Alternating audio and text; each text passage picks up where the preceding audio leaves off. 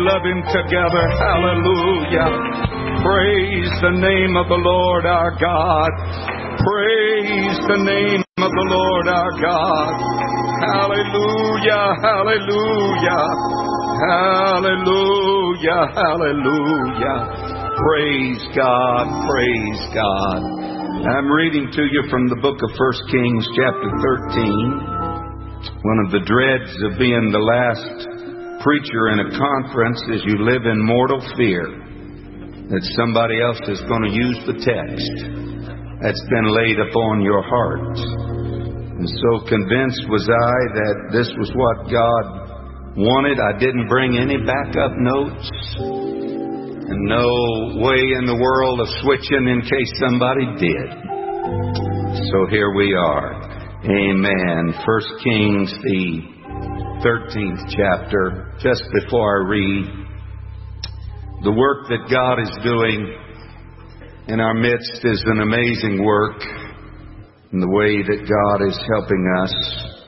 I will never forget how impressed that I was as a much younger preacher when one day I received a telephone call from Brother Darnell Fletcher in Fontana, California, a member of a different organization than I was a part of.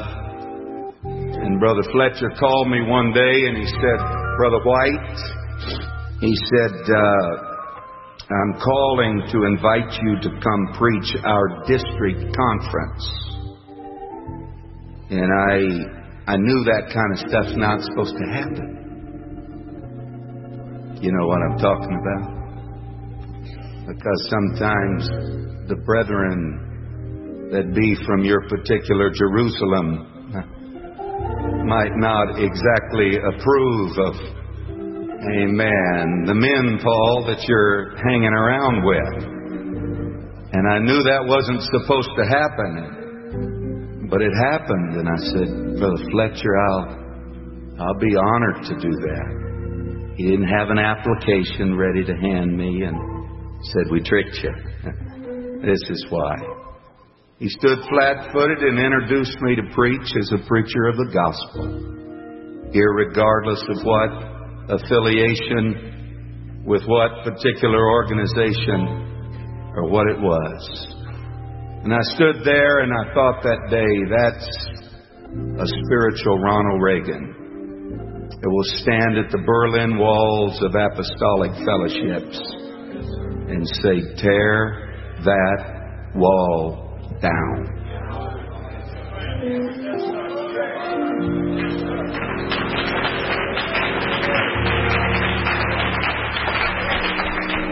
And I'm grateful to God that there's other statesmen,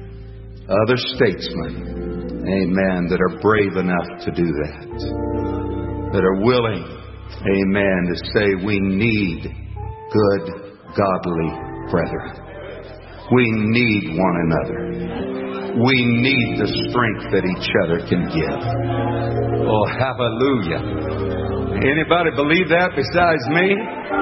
Oh, hallelujah. Amen. We need one another, and I appreciate that.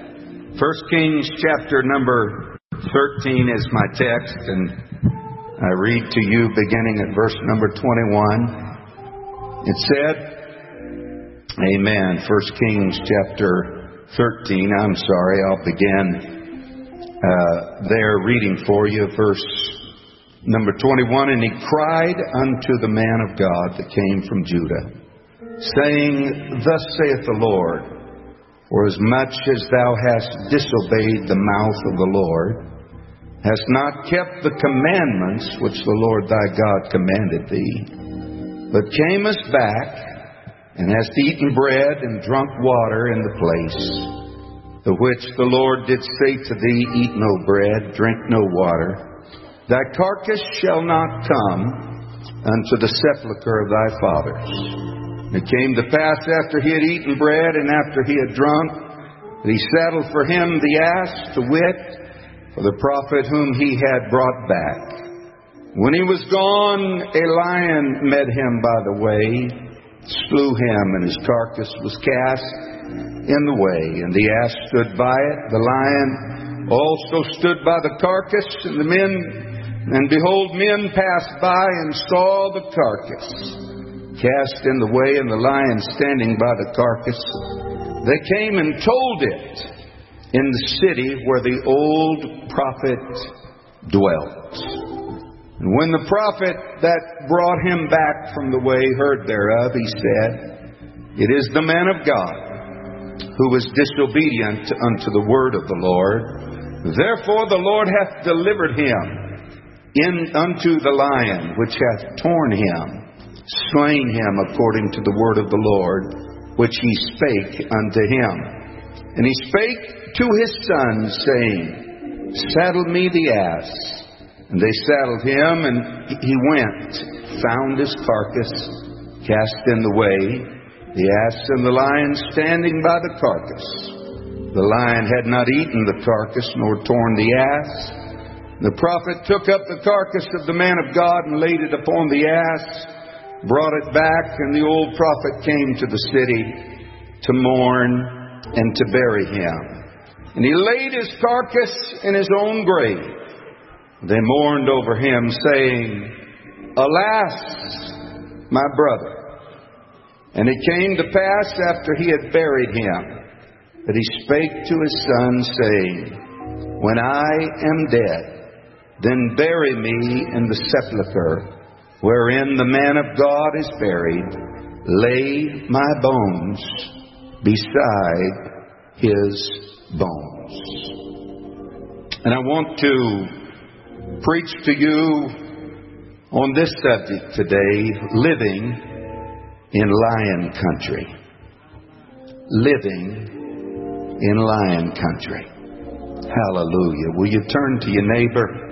Tell him we're living in lion country. We're living, my brother, my sister, we're living in lion country. Would you lift your voice one more time and ask God to favor us? Oh God, the capstone of your presence. I believe you, Jesus. I believe you, Lord. I believe you, mighty God. I believe you, holy God. Oh, blessed be your name, Lord Jesus. Hallelujah, hallelujah, hallelujah. Praise the name of the Lord our God.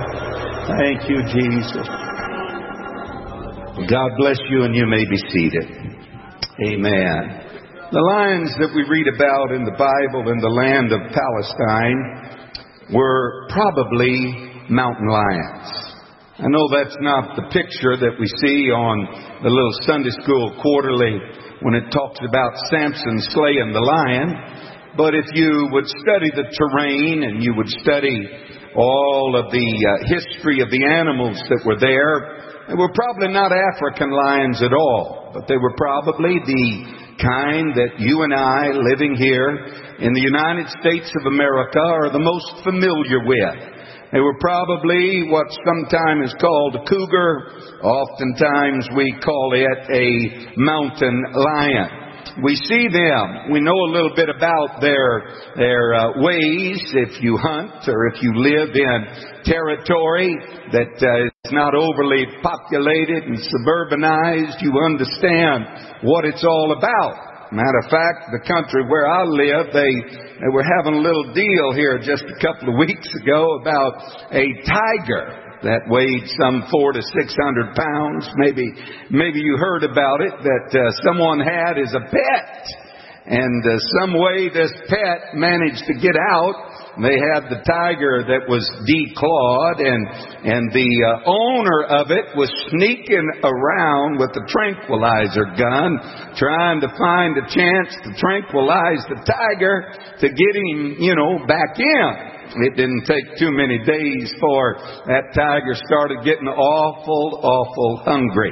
And when they started finding out about this tiger sightings of this huge cat that was being seen in areas of Moore Park. A family of our church actually lives in that exact community that was there. The officials were called in, and they gathered around and put a perimeter around this cat. Although he was declawed, he could have had a meal anytime he wanted one. And they were noticing the strange way that the big cat was staring down the dogs. And the biggest of the dogs were not staring him back whatsoever. And they began to notice and figured that he was hungry. And sure enough, after they shot and killed him, they found no trace of food inside of his stomach. And they verified the fact that within just a few hours, somebody was going to have a free lunch. Amen. He was going to get him some grub, no matter where he had to get it or what he had to do. But the lions that are indicative here of the land of Palestine are the ones that we are the most familiar with. I recently, in the past couple of years, I purchased a lot to try to find a little place up in the mountains. And in that community, they were having problems with mountain lions coming around a little too regular. And so they called and they asked for one of the wildlife agency officials to come and give them a talk. Just so happens to be a good One God apostolic pastor that supplements his income in hunting down wild animals like that. Some of you may know Brother Leo Fisher. So he was called to the community there to give them a speech. Well, you know how mountain people are. They can be a little funny, a little eccentric, and some of them were really worried about little foo-foo. And they were just extremely worried about their pets and all of that. And so he was trying to explain to them that if you're out on one of the hiking trails and you are confronted by one of these mountain lions, I promise you had better sacrifice foo-foo. You just better be ready. He went so far as to say, if you're out on the trail with a pony and you see a hungry biggin coming around, you better just figure that pony is a good exchange for your hide. Of course, they didn't like it. You know they didn't. And for all of you animal rights people here, I'm sorry to be offensive to you tonight on the last night. But he described that though this is a small mountain community that is here and named off the various mountains that were all around it, he said there are 4 big toms.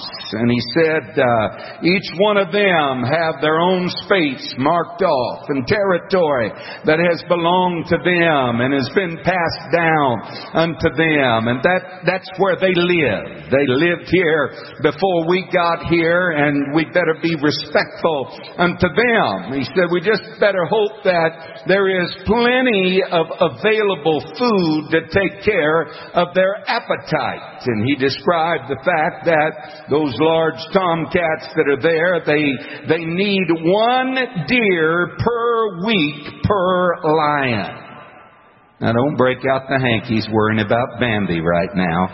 Amen. Please understand, amen, just the law of the jungle and how everything is that's out there, the way God created all of this stuff. And he said, you mark it down. If there's a good population of the deer, then there's really nothing to worry about your pets and all of that, because they enjoy taking them down a little bit more. But if there's ever a time that there's a shortage of food for them, you know and understand that everything, including the human beings that live here, are at risk when you live in lion country. Amen. Everything that is warm, flesh and blood, has an element of risk that is connected with it, and what they need to eat that's there. He described how they are extremely territorial and how they will defend unto the death before they will leave their territory that is there. It's all built into the nature of the lion that is there. I talked to him on another occasion because he had come down in the heavily populated Los Angeles area and had been called down to a freeway where there had been a large mountain lion that was on the 101. It's called the Hollywood Freeway. It's less than 5 miles from downtown Los Angeles. And a big cat, as the homes and the developments began to come, this cat wouldn't leave. He was determined, this is my place. I've homesteaded this. And the people would scare him off and try. And this cat was actually in a culvert there on the freeway. On the freeway. You knew you didn't want to drive in L.A. freeways, didn't you? Amen. You talk about road rage, brother. We got it. Every kind imaginable. Amen. And he had to come, and with a silencer on his gun, he had to take down the big cat because they are so territorial.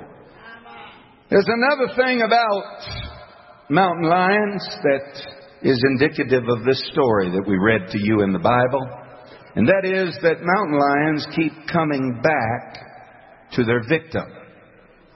Mountain lions, for some strange reason, they got the teeth and they got the equipment, amen, to make baby back ribs out of anything they take down. But I guess they're lazy like everything else, and the meat's a little bit too tough for them if they don't have to eat the meat.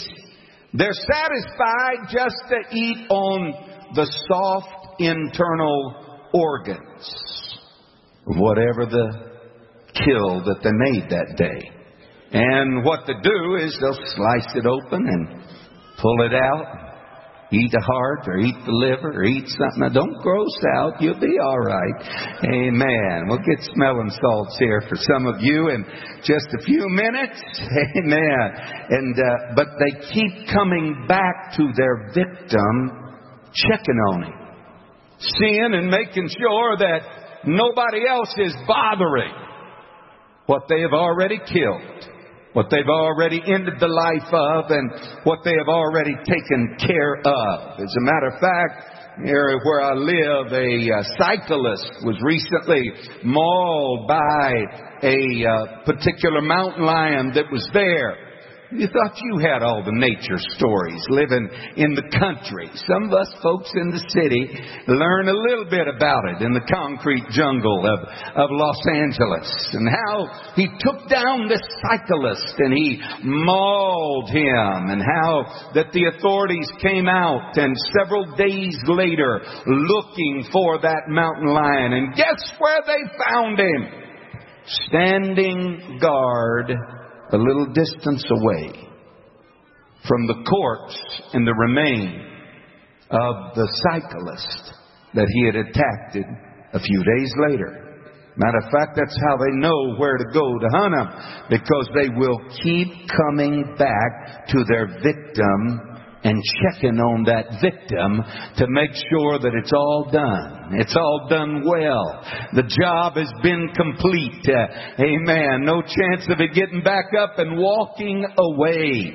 I read in the Reader's Digest, maybe you did some times ago, an article, and the title of the article was Stalked. And it told the story, if you read it, it was an interesting little story about a boy that decided to ditch school one day, living in a rural community up in Colorado. And he, boys ditching school, he wanted to have some fun, and I guess he couldn't get anybody else to ditch school with him. And so he would come riding by on his bicycle beside the classroom windows. in such a way that the teacher couldn't see him. And he'd do all kinds of clown faces and acting up and acting all funny on his bicycle and waving at everybody that was there, just laughing, having a blast. And he'd drive on out, take a loop out there up in the mountains a little ways, and then come back and do it all over again. After several trips, he didn't show up again. And when he wasn't found, they sent out the search parties, and even kids from the school were searching everywhere till finally, the very spot that he was at, dead now, of course, by a lion that he didn't see, didn't recognize, didn't know was coming his way. But that lion was a few yards away, standing there in a crouched position, daring anybody to take his prize. Daring anybody to do anything. The kids had to scramble up a water tower, and well, if you read the story, you know they were finally able to get the body and the remains that were there. The campfires of the righteous were evermore exploding and brimming with pride.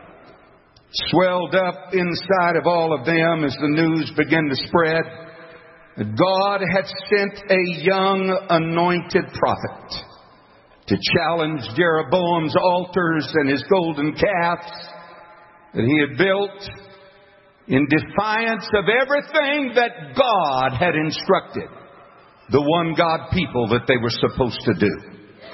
And everybody was hoping and praying that God would raise up somebody would have the holy boldness that it would take to walk right in front of that wicked king, amen, stare him in the eyeball and tell him, you're not taking us into idolatry without a fight.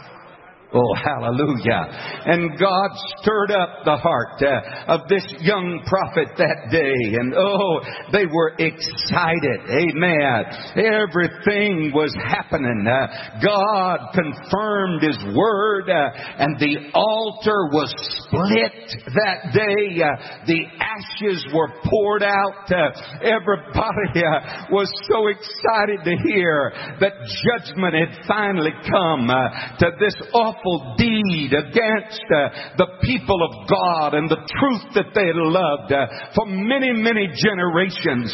And when the king tried to restrain him, brother, they were telling it in testimony service. You ought to have seen his arm get paralyzed. Ooh, you ought to have seen God back him up that day. He stood there unashamed, hallelujah, to do the Lord's work. Oh, man. You know, when God blesses and anoints a young man in the ministry, everybody enjoys the celebration. Oh, hallelujah. I'm telling you, everybody does. I was looking in this congregation earlier during the week, and I met a brother, amen, invited him to come and preach, Brother Claiborne, and I was remembering, it was in my heart, I was remembering Brother Claiborne, amen, how great it was to preach a revival for you many, many years ago in the earliest part of my ministry. I know I couldn't have been much of a blessing, but he was acting like I was the greatest thing since sliced bread.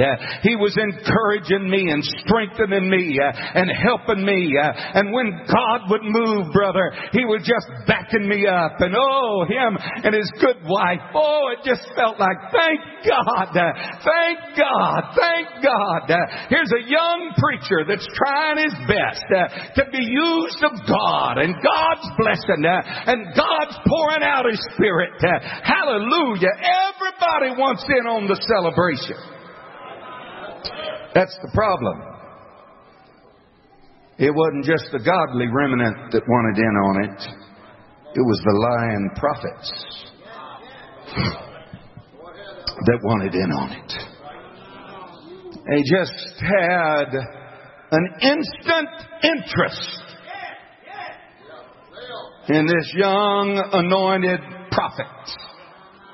They wanted to have their day in the sun right beside him.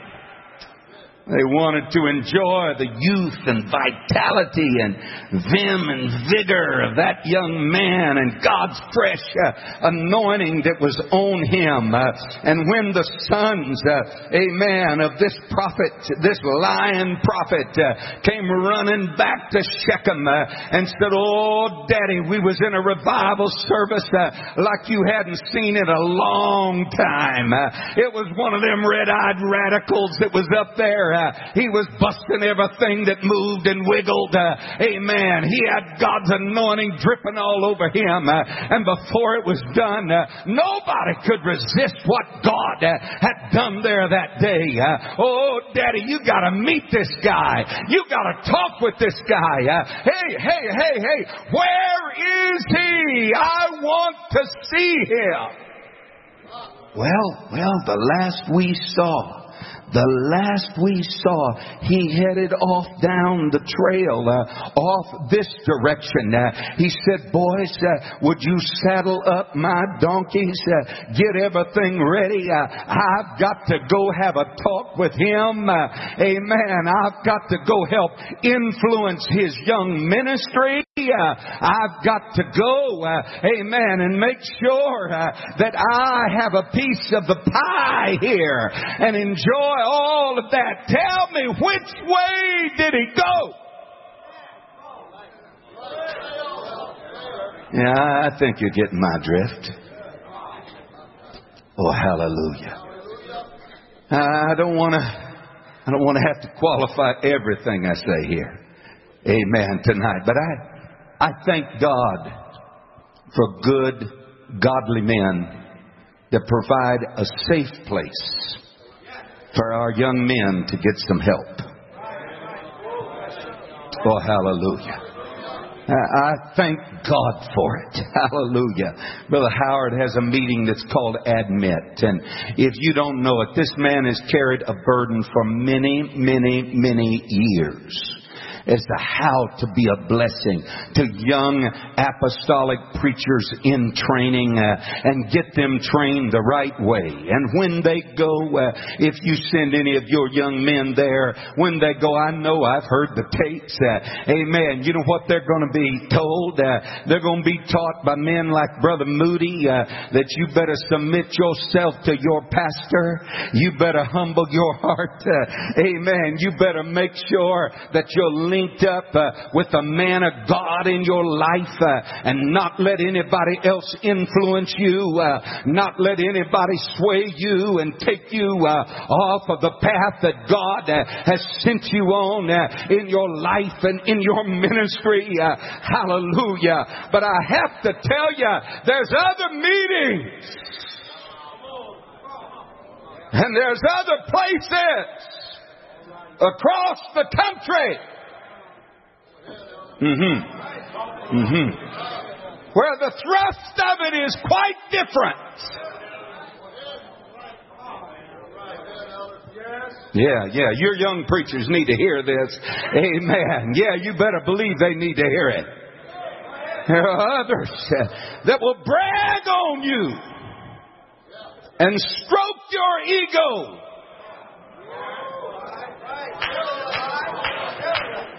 And try to convince you that there's never been a greater preacher since the Apostle Peter. And how utterly fabulous you are. Amen. And what a great man of God. And how excited they are to rub shoulders with you. Amen. And try to puff you up. Try to do everything. Amen. Oh, you say it doesn't happen. Yes, my friend.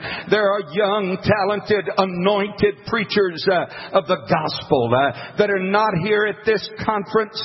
Amen. Because they changed elders somewhere along the road to Shechem. There was a lion prophet that met them by the way and striving to fulfill his own agenda. Amen. Decided that he was going to butter up with a little fellowship with a freshly anointed man of God and strip him of the anointed power that God had placed upon him. Oh, hallelujah, hallelujah, hallelujah, hallelujah. I remember a man, and I'm not just preaching to those that are in their 20s. I have seen more people go bonkers between their 30th birthday and their 40th birthday than I've ever seen in their 20s. I've seen more preachers that all of a sudden they get a little seasoning under them and suddenly the voice of their pastor is not the weighty voice that it once was. Amen. And those that are talented and can provide them with the outlets and the platforms that their ego has been seeking is the voice that they're suddenly enamored by and willing to risk it all to believe in somebody that's a liar.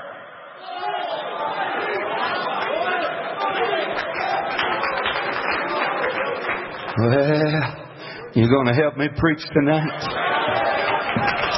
I remember a young man, talented, incredible, not a rookie at all, met me at a conference a few years ago, and he said, Brother White, called my room, said, I got to talk to you. I got to talk to you. I really do. Could we meet at breakfast tomorrow? I said, sure. Been in the ministry for several years, and amen, I'm just a few years older than him. He said, I really don't know what to do. He said, he said, I got, and he named the name of, someone with clout and influence and charisma. And he said, and they're telling me I need to do it. And, I'm wanting to do it. And he named 2 or 3 more names, and they're feeling good about it. And I said, wait right here. I said, who have been your elders all of your life?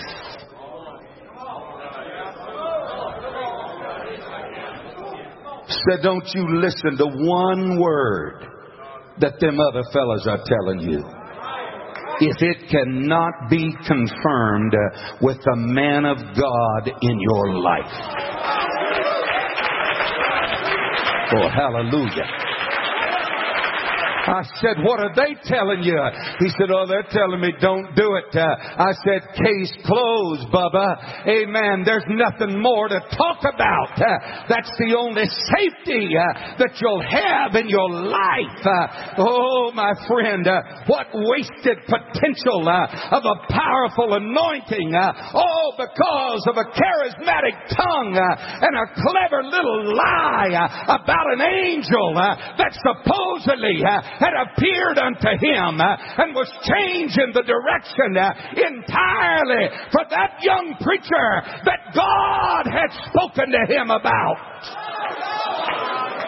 Oh, hallelujah. You better believe I'm mad at the devil. Every young preacher that is here, I'm telling you, you're living in lion country. You're living in lion country. And I'm going to tell you, those that come and don't want you to listen to the voice of your spiritual father, they are exploiting your ministry for their agenda. Some of you will live long enough to remember what I just said. They are exploiting your ministry for their agenda. Wake up. Wake up. Wake up. If God spoke to you, brother, don't you turn to the left, nor turn to the right, nor take anybody else's advice upon the subject until you've done it exactly the way God told you to do it. Well, hallelujah, hallelujah, hallelujah. God's safety net for every young preacher that's in this building is if God has a change of direction for my ministry, He'll confirm it through my elder first.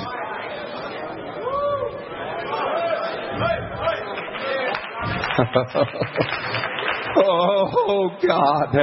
If only that young prophet God so mightily anointed would have known that that's how God works. And that's the safety net.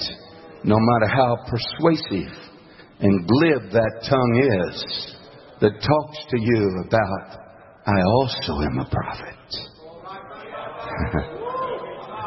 Let me tell you all the ways God uses me in the supernatural.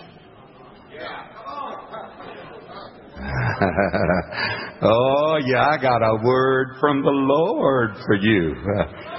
And I've watched young preachers, amen, after 10,000 words from the Lord, from their pastor, that they shuck it off like it's just some other raindrop. And all of a sudden a Johnny-come-lately come by that says he's got a word from the Lord for them. They shudder and shake, amen, stay up half the night with goosebumps, thinking, woo, woo, woo, woo, woo. Direct juice, brother. From hell.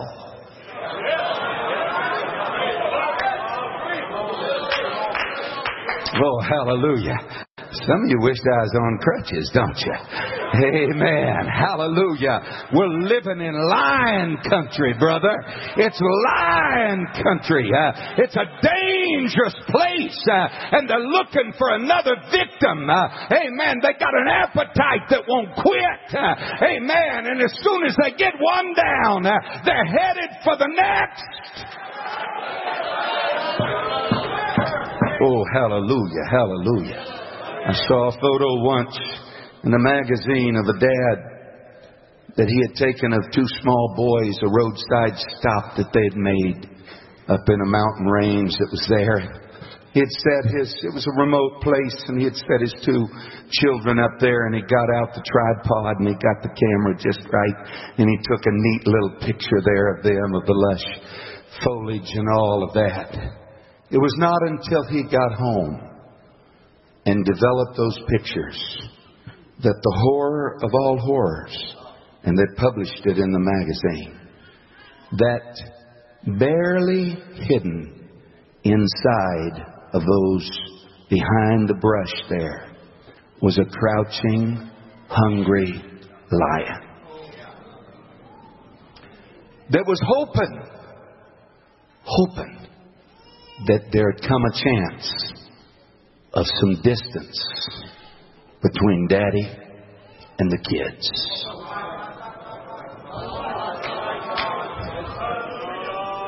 That roaring lion, the adversary of your soul, is hoping every day for there to ever become some distance between you and your spiritual father. He's hoping because you have no defense, you have no protection, you have nothing left to scare him away. Amen. Oh God, help us to wake up and realize, amen, we're God's ministry in this last hour. That anointing is being poured upon us that none of us deserve or are worthy of. But God's got a great work that He's wanting to do to show His power, to stop the mouths of the gainsayers. And the adversary knows he's got to try to trick you and trap you one way or another. He's got to bring you down because you're too dangerous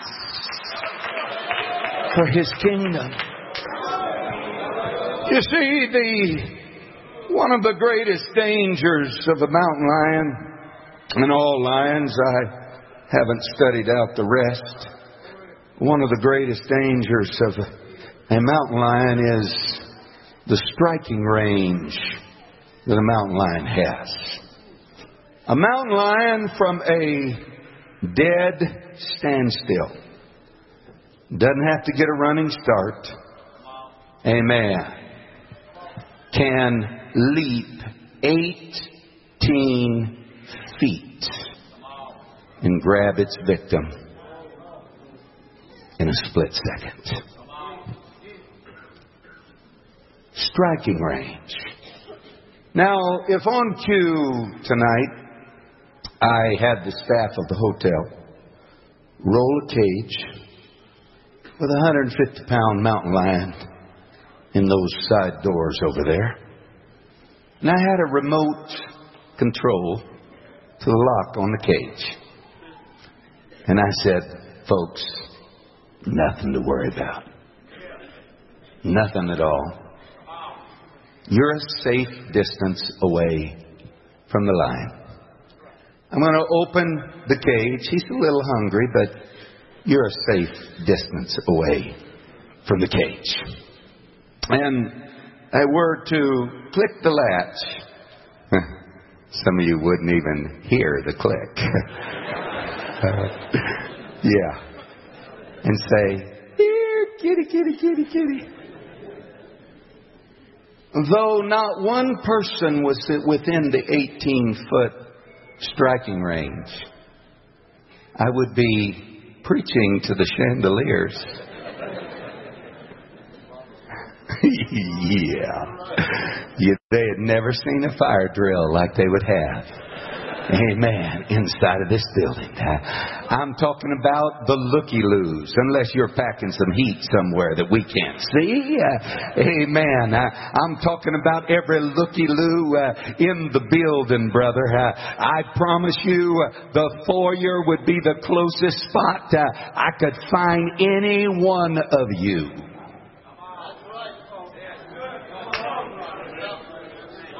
Oh, hallelujah. Hallelujah. Because 1, 2, 3, 4, 5, 6 or 7 split-second jumps, and he could cover the territory of absolutely anybody that is inside of this house and maul you and kill you in a moment of time that was there. Hallelujah. Amen. Amen. All of my assurances that folks, really, there's nothing to worry about. Amen. I'll keep an eye on it. Amen. Nothing to worry about. I'm going to be watching real careful so none of this stuff gets out of hand. You can trust me. Everything's going to... I couldn't talk you into it for the world. You got too much good sense for that. Oh, hallelujah. Hallelujah. How come a lion prophet can talk you into getting within striking range, amen, in lion country of an adversary that's hot on your heels at any moment to get you? Oh, hallelujah. When I hear people, I mean, it makes my skin crawl. When I hear people, they're honest and sincere and say, Pastor, is it really a heaven or hell issue? I want to say, you dingbat, can't you see we're in lion country? We're in lion country. Amen. And we're not just worried about a little thing of whether he's right there at you. We're keeping a safe distance, amen, from anything that will get you within striking range of the adversary that is after you and after me. Oh, yeah. Oh, yeah. Oh, yeah. Be seated.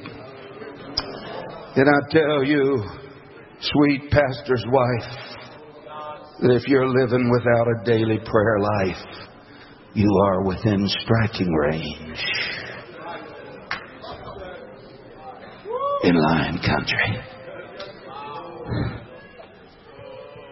Preacher's kid, the CDs are a mix of religious and worldly music. You're within striking range. He ain't in a cage, brother. Amen. He's close enough to gobble you up anytime he decides to get you. Oh, yeah. Oh, yeah. If them romance novels with the bedroom scenes are a part of your reading material, I'm telling you, you're within striking range of an adulterous affair. Amen. That'll rip your family apart and destroy with pain and agony. You're within striking range. If you sit down to watch the news,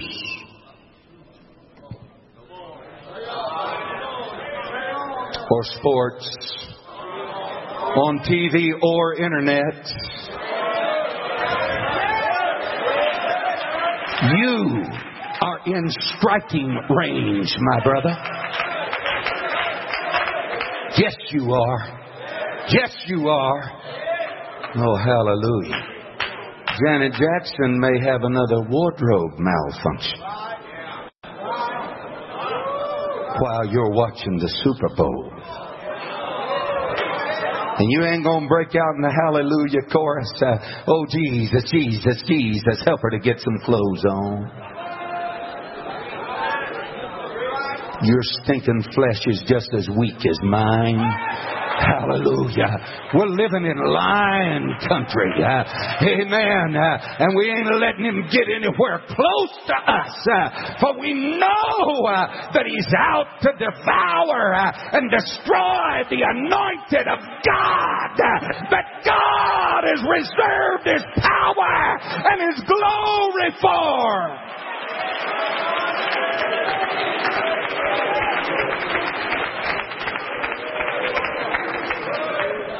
Oh, yeah, I know what I'm talking about. I said some time ago, and I'm not here to bag on preachers. I sat in a restaurant with 3 preachers. All 3 of them, I've heard them knock the snot out of television. And I watched some newsworthy event that they deemed worthy of crossing the line.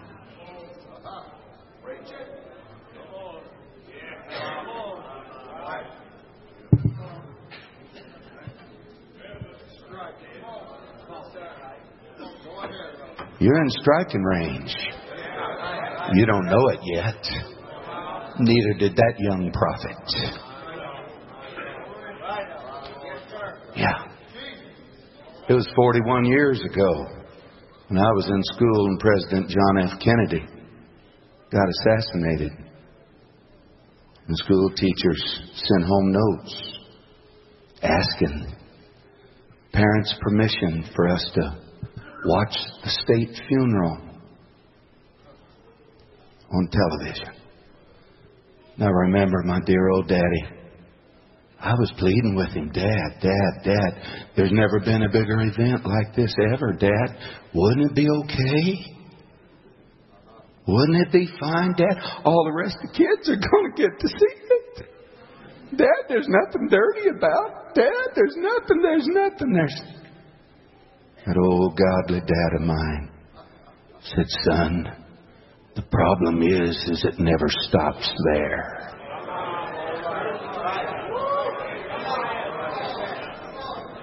Not signing it, son. Not signing it.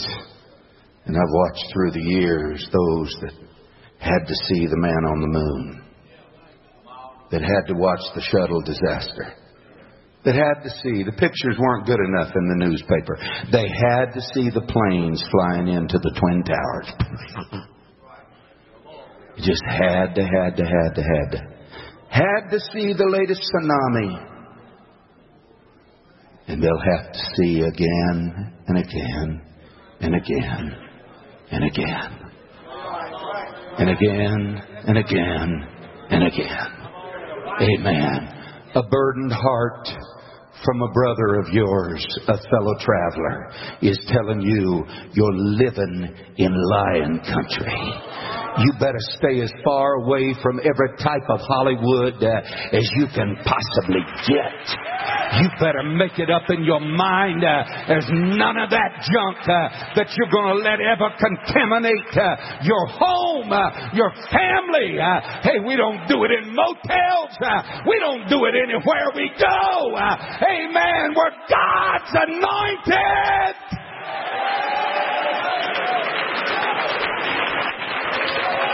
Oh, hallelujah. Hallelujah. Hallelujah. There's two more areas that I'm going to touch on in the time. The hour's still early. This guy was a young prophet. Gideon was an older man in the waning years of his life. And it doesn't matter when you're young or when you get old. You're still going to live in lion country all the way to the end of this journey. It's part of the territory that we live with. And there's a long caravan of donkeys that are headed to a graveyard in Shechem.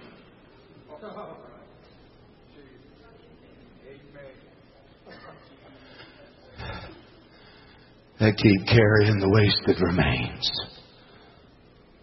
of the most heavily anointed men that God has ever placed upon the earth. Because some way, somehow, they don't think it's all that important to do exactly what God told them to do and refrain from everything that God told them to refrain from. Number one, the life of Gideon. When the status symbols of ministry become important to you, sir, you are within striking range of the lion. It was retirement party. It was all of Israel being grateful for all of those years of mighty ministry, trumpets and pitchers, slaughter in the Midianites, marvelous victories. They said, Gideon, will you be king over us? He said, no, I can't do that. That's not part of God's plan. Well, will you let your son be king over us? No.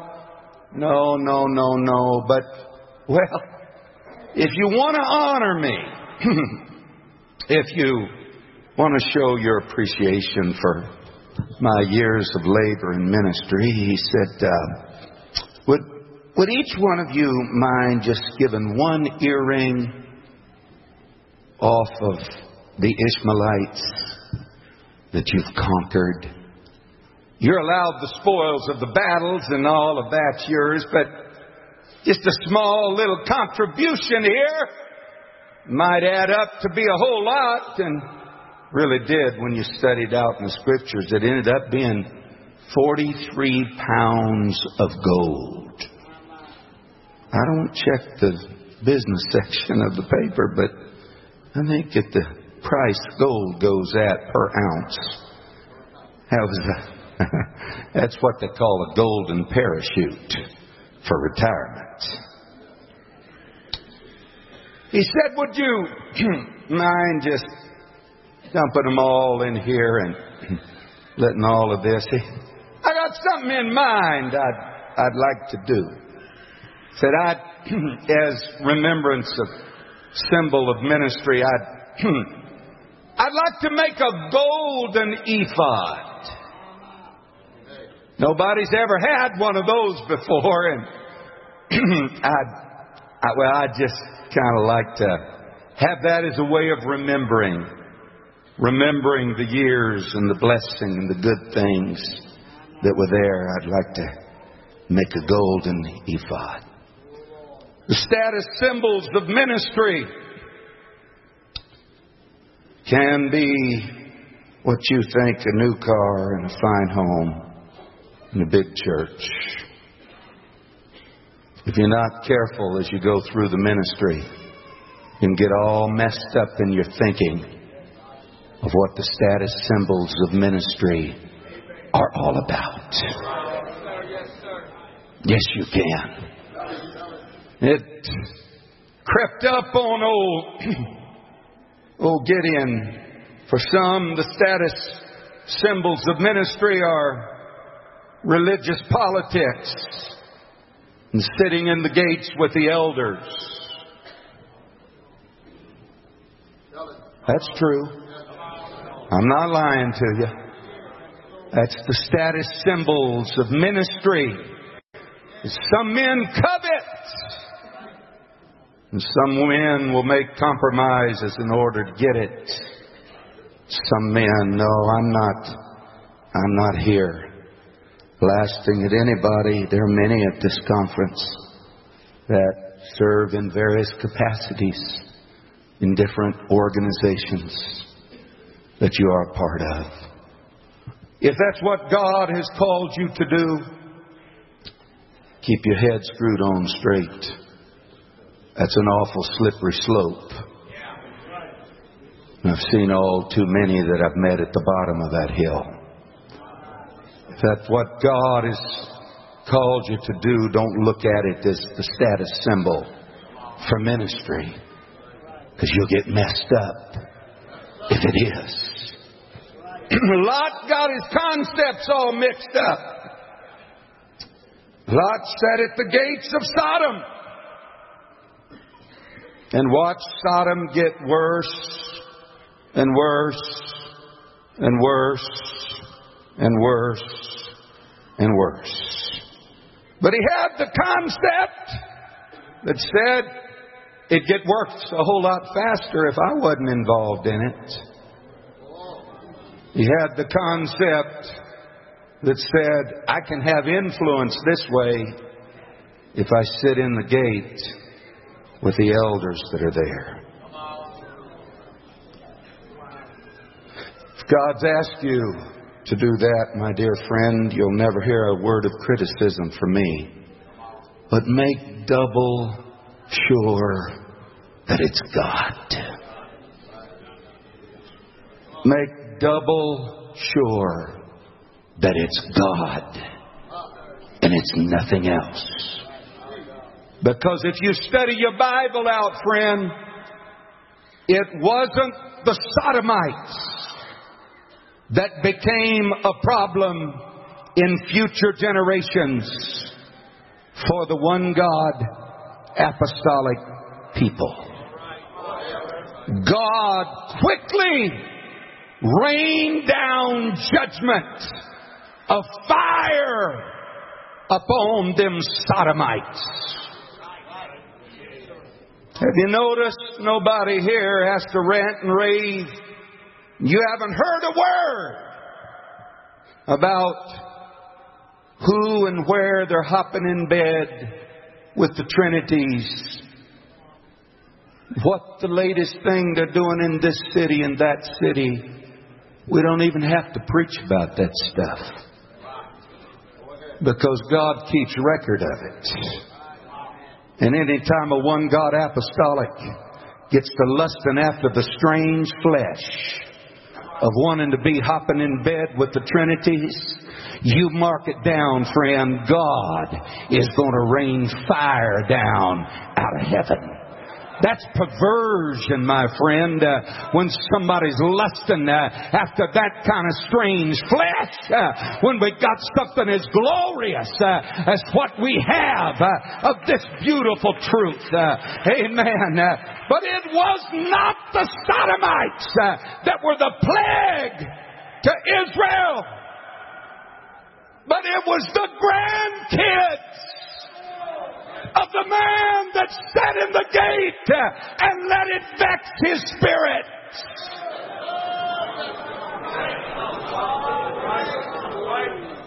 It was the grandkids of the man that said it'd be too painful to uproot my family and move out of here. I'll just be a light and shine and be an example for them. It was the grandkids. No, Lot, you'd never do it. You'll lay in the grave. You'll never do it. You better make sure. Hear me. I'm not a smart aleck. When the status symbols of ministry become important to you, you're within striking range of a lion that's awful hungry. Hallelujah. Final thing that I want to tell you is you're within striking range when a linen ephod is no longer your garment of ministry. Oh God. Nowhere in that Bible, from the priesthood of Moses till the closing chapters of the book of Revelation, are God's priests and God's ministers to ever adorn themselves with anything but pure white linen. Nowhere are they supposed to have a garment of ministry that represents anything but total purity within and total purity without. You're within striking range, my good brother. I've wept and cried for you. I love you. I want to try to help you. But you're within striking range. Striking range when the linen ephod is no longer attractive to you. When the highest honor that could be bestowed upon you is, God, if I can just keep my garments clean, if I can just keep my spirit clean, if I can just keep my heart clean, God, that's all that matters. That's all that matters to me. Someone comes to the music. The second great event that has happened for me at Apostolic Ministers Conference was right over there in prayer as I sought the face of God in the past year. And I said, God, how can I help? How can I help ministry? What can I do? And God brought to my mind a minister that 5 years ago I had wronged him. I had completely forgot about it. And if you want to count up the tally, I'm sure he had more of his share of wrongs that he could have dealt with. But God didn't talk to me about the wrongs he had done to me. God talked to me about the wrong I had done to him. And God said the way you can help apostolic ministers is by keeping your garment clean. That when you've done somebody wrong, being man enough to call them up and ask them for forgiveness. Tell them you were wrong. I'm looking for halos tonight. And that stuff might come easy for all you good godly men. But I promise you I haven't fought a battle in a long time that was as hard as that battle. I kept putting it off, and thinking, but God, really look what he did to me. But God, can't you balance out the scales? And every time I'd go on a fast, instead of supernatural angels appearing to me, it was the voice of God saying, "You've soiled your garment, preacher. You've soiled your garment. You did somebody wrong and you haven't tried to make it right." And I battled with it. And all those deceived people that have ever told Phil White that they thought he was humble, I found out how incredibly wrong they were. The pride that would well up in my heart every time I'd go for that telephone.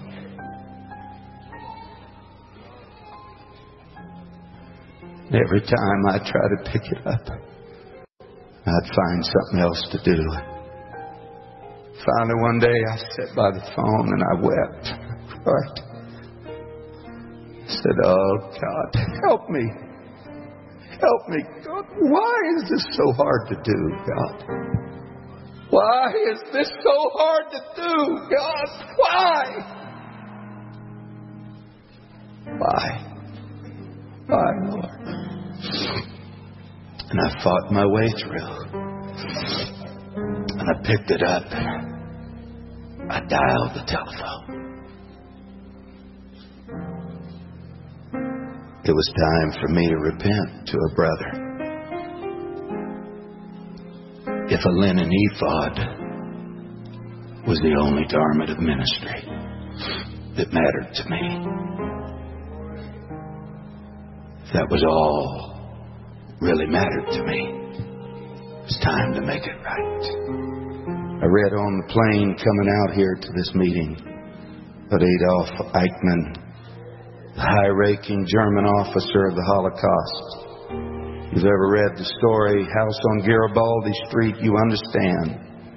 Mossad agent from Israel went and captured him to bring him back to stand trial.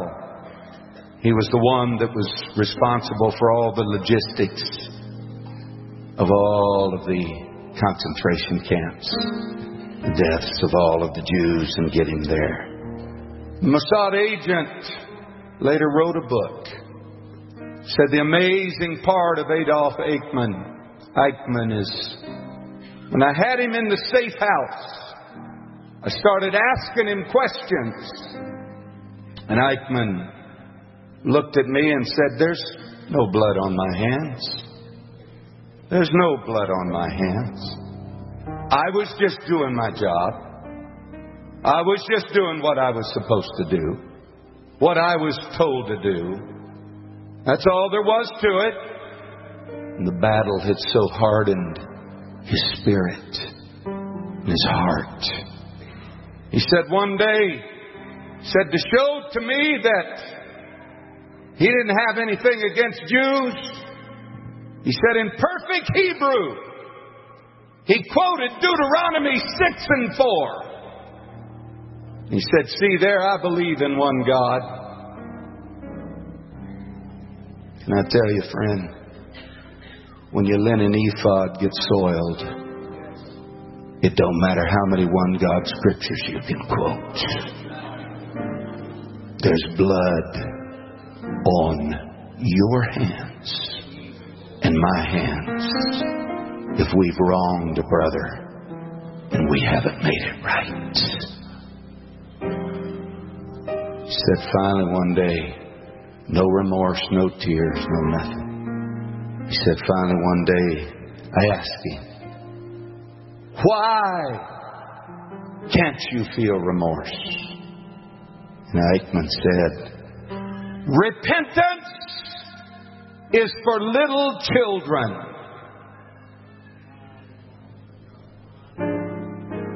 I wonder how many seasoned veteran warriors there are here today that have fought so many battles, defending the faith, standing up and fighting for holiness like we have to fight, till our hearts have got so calloused that we can actually believe repentance is just for little children.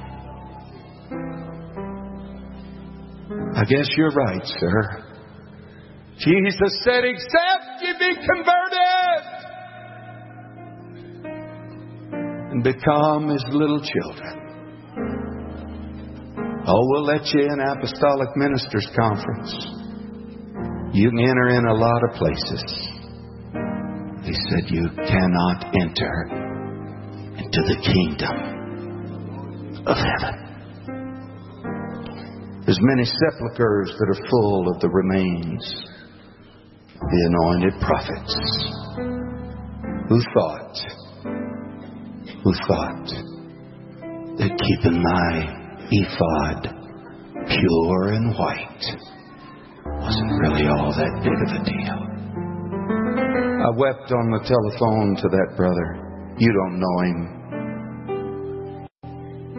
He's not some big high-profile case of Pentecost. that anybody would know of the running feud that I had. It was old stuff. But I wept to him. Said, I'll probably never see you again in life. You're living in another place now. But my brother, I had to call you and tell you that I wronged you. I did you wrong.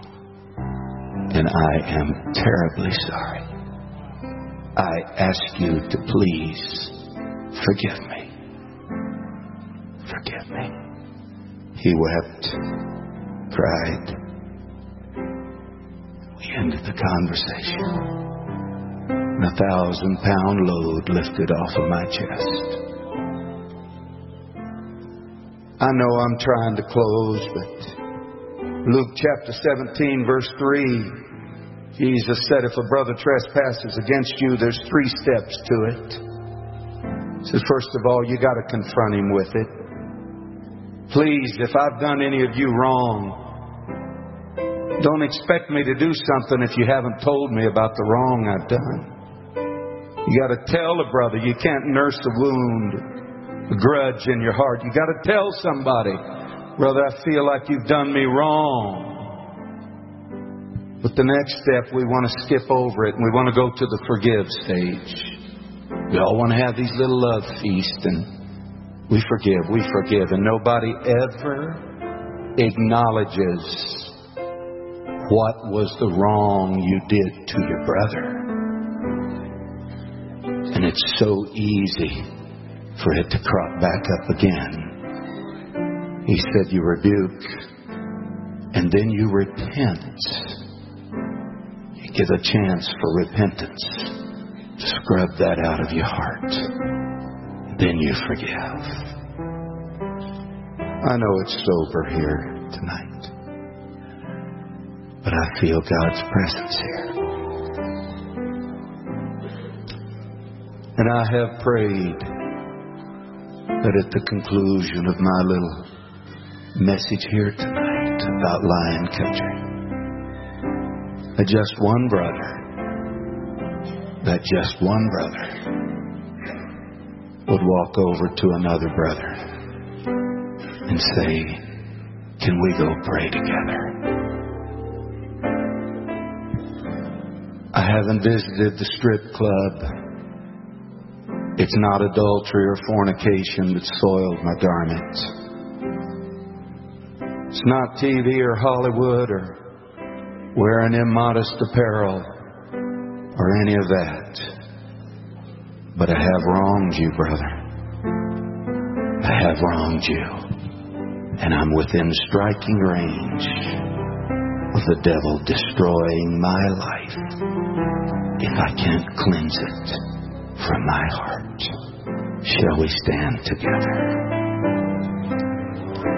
Lead us in song as we come to the altar. Change my heart, oh God.